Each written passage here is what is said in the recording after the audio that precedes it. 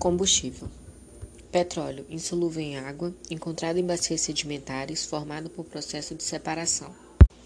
Decantação, filtração e destilação fracionada, que se baseia no ponto de ebulição.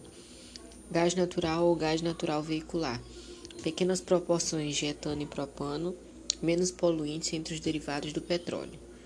GLP, 3 a 4 carbonos. Benzina, 5 a 8 carbonos. Nafta, gasolina, querosene, óleo diesel, óleos e resíduos acima de 20 carbonos. Parafina, asfalto, vaselina e piche. Octanagem. Se refere à porcentagem de hidrocarbonetos com 8 carbonos, saturados e alicíclicos. Qualidade da gasolina está relacionada com pressão. Mais ramificada, melhor, mais difícil de queimar, pois roda com 1 km. Carvão mineral, mais poluente e muito concentrado. A hulha é um tipo de carvão mineral, formado por hidrocarbonetos aromáticos.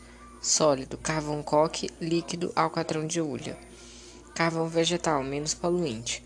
Craqueamento, converte frações pesadas do petróleo em frações mais leves, como do gasolina ou GLP. Isomerização, transforma hidrocarboneto de cadeia normal em ramificada e aumenta a octanagem. Reação de combustão, uma reação exotérmica. Combustão completa, CO2. Incompleta, C, também chamado de negro de fumo ou fuligem, libera menos energia em relação à completa. E semicompleta, monóxido de carbono.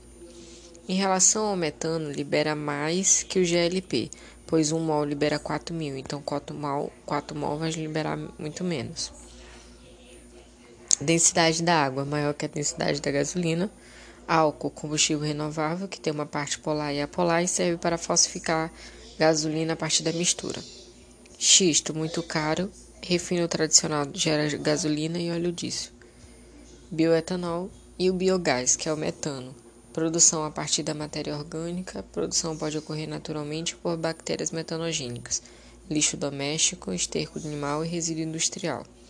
Biodiesel, formado por transesterificação de um triglicerídeo. Esse triglicerídeo pode ser gordura animal ou vegetal. Álcool mais éster formando um novo álcool mais um novo éster. Qual a vantagem do biodiesel? Energia renovável, carbono neutro, ou seja, zero balanço entre absorção e emissão. Desvantagem, o subproduto é a glicerina.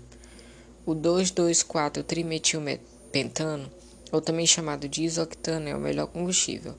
Uma matéria-prima que pode substituir a cana-de-açúcar para a produção do álcool é a beterraba. Energia eólica, menor impacto ambiental. A biomassa tem aspecto positivo, pois aproveita terras impróprias para a agricultura com a silvicultura.